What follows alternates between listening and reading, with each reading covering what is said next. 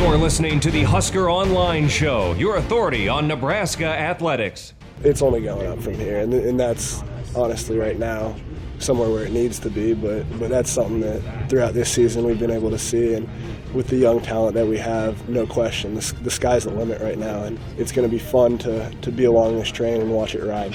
And we're back here on the Husker Online Show. That was freshman quarterback Luke McCaffrey. Just on kind of where he thinks things are going despite the tough season. The segment here of the Husker Online Show brought to you by Tanner Sports Bar and Grill with locations in Omaha and Lincoln. It is Championship Saturday as we've got, I believe, 10 conference title games now being played. Every league in America has one, and get on into Tanner's. The games start Friday night with the Pac-12, and several games will be played on Saturday as well from morning to night. So get on into Tanner's, watch all the championship action, get some wings, get some beer, and just spend the day watching some football, guys. Well, let's talk about the quarterback situation in general. And, you know, I felt like it was something that pulled on Scott Frost, especially down the stretch, because I think he knows there are some things probably later in the year that Noah Vedral and Luke McCaffrey probably could have done better than Martinez was doing on the field. But you know, I just think he made the determination that no matter what, come hell or high water, we will stick with Martinez through this year. And then come spring, we're going to have a legitimate competition and kind of see where it goes. But I just think in his heart of hearts, it was hard for him to probably want to even shake things up that much, you know, as the season came to an end. Well, I mean, it's such a delicate situation, the fact that you basically ordained this guy to be the face of your program, and he kind of underwhelmed in what you thought he was going to be in a major way. And so, yeah, I mean, I wonder just in retrospect, like how if he would have handled that differently, but clearly he was going to stick with his guy. And it makes you wonder how much Scott's experience as a player went into that. I mean, he was the same guy that got booed off the field, you know, in his home stadium as Nebraska's starting quarterback, and so he's seeing Adrian kind of go through some of that criticism. You know, maybe that put a soft spot for him to where he was going to stick it out with Adrian no matter what, and just hope that it would get figured out. And again, Adrian did, you know, slightly improve from where he was towards the end of the year, but he was never the type of guy that we thought he was going to be this season. And I don't know why that is. That's kind of one of the stories of the season, whether it was because of the offensive line or the bad snaps or the receivers or no running game or whatever it is. Adrian was not the Adrian he was at the end of last season, and certainly what we thought he was going to be as a preseason Heisman Trophy candidate. So how he responds to a very difficult sophomore slump, paired with the development of guys like Luke McCaffrey behind him, is really going to make this, you know, maybe the storyline to follow of the offseason is what happens at quarterback and how real that competition actually gets. Is Frost going to continue to stick with Adrian no matter what, or is this actually going to have an opportunity for Luke McCaffrey to vault him? Yeah, and that's the crazy thing. It's not just about bouncing back.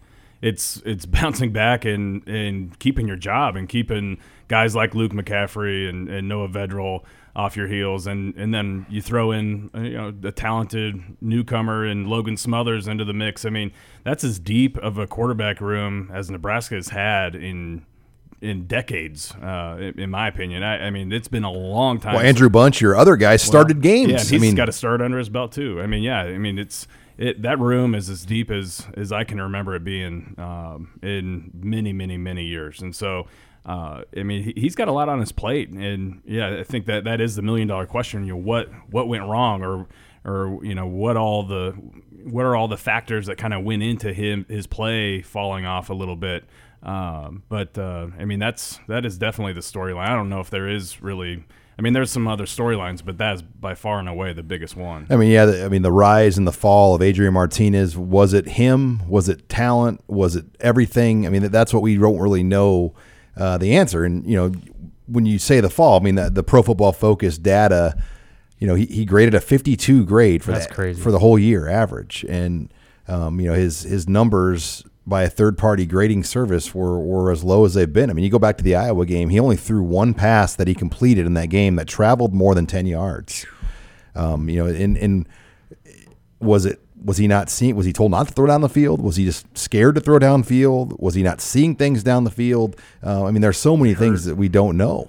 Yeah, and you know, looking back over the previous games when he was trying to throw it. He was just missing. I mean, he missed 2 touchdowns against Purdue that might have changed that game. And, it was just kind of the story of his season where it just never clicked. He looked off from the first snap on through the end of it. And you just got to wonder why. I mean, maybe it was the deal where the pressure got to him. I mean, he finally kind of felt the heat of the fishbowl of Nebraska's starting quarterback and all the pressure that goes into that on and off the field, that maybe that set him back a little bit. And you go back to last year, maybe they had an offense where it was a dialed-back scheme, similar to what they did with Vedral McCaffrey in that Indiana game, where they actually looked really good. It's because maybe those guys didn't have so much on their plate as far as the game plan is concerned. And then when Adrian went into year 2, they put more on him, and maybe he wasn't ready for it. I don't know. I mean, this is all hypothetical, just guesses at this point, because I don't think anybody truly knows, outside of maybe Adrian and Scott Frost, what happened there and why things reverted so much. Well, and I think there's an injury component to this too. I mean, he was not healthy the entire season. We know about the knee injury, but I think maybe that shoulder was bugging him more than what any of us really know. Took some mustard off those passes, didn't it? Well, and a lot of times, I mean, you mentioned the one pass against Iowa that traveled more than 10 yards, but a lot of times during the season when he did throw deep, it was either way off the mark or all his passes seemed to kind of sail and go high. I mean, it was just never really seemed completely dialed in this year, and so. It's really confusing, but you hope that for his sake and for Nebraska's sake that something gets figured out there. Well, and how they manage the battle come spring and August, because the bottom line is, I think we all would agree, not everyone's going to stay in Lincoln. I mean, one of these guys are, that's just the nature of the quarterback position. So how that, I mean, and they tried to do it diplomatically with Jebbia, and he still left at the last minute. They tried to keep it where they tried to do it where Jebbia almost couldn't leave, but then he still had time to leave because of the new 4-game redshirt rule and how that worked, where he wasn't here last year. And, with all these guys, Noah Vedral could technically graduate transfer. I think he's set to graduate in the spring. So he's going to have options if it doesn't go the way he wants. We know McCaffrey's a talented guy. He's on the come. And then obviously Martinez. I mean, he has a redshirt year. So I think when you kind of look at it big picture, how do you do this and try to keep everybody in Lincoln, or is it even possible to think like that right now? Well, the idea that you're going to have 4 guys that are capable starting quarterbacks in your room, that's not the real world anymore. I mean, you're lucky impossible. To have 2. Yeah, exactly. So, I mean, that's just a luxury Nebraska is not going to have. I mean, guys are going to move on and go places where they can actually play. I mean, that's just. And fans shouldn't take it personal. No, it's not. I mean, it's the nature of college athletics right now. Whether it's football, basketball, wherever, if there's a better opportunity for you somewhere, you're going to go to it. I mean, you only have so many years to where you're good enough to be a starting quarterback somewhere.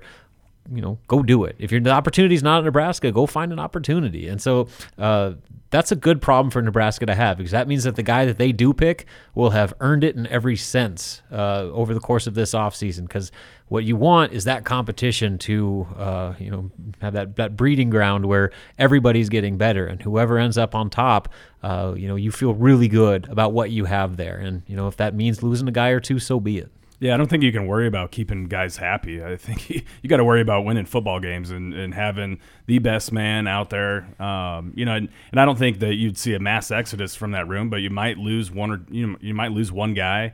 But that's just the nature of college football, and if that happens, then so be it. But I think it'd be the wrong move to try and keep everybody happy. Well, it's going to be a fun spring when you start looking ahead, and we're probably going to talk about it for months and months here, all the way up until next September, how this will play out. But when we come back, I want to shift over to defense guys and look at what Nebraska loses, and kind of, do they have the parts in place, or will they have to do some work with transfers and recruiting to get where they need to be next year? That's all next year. You're listening to the Husker Online Show.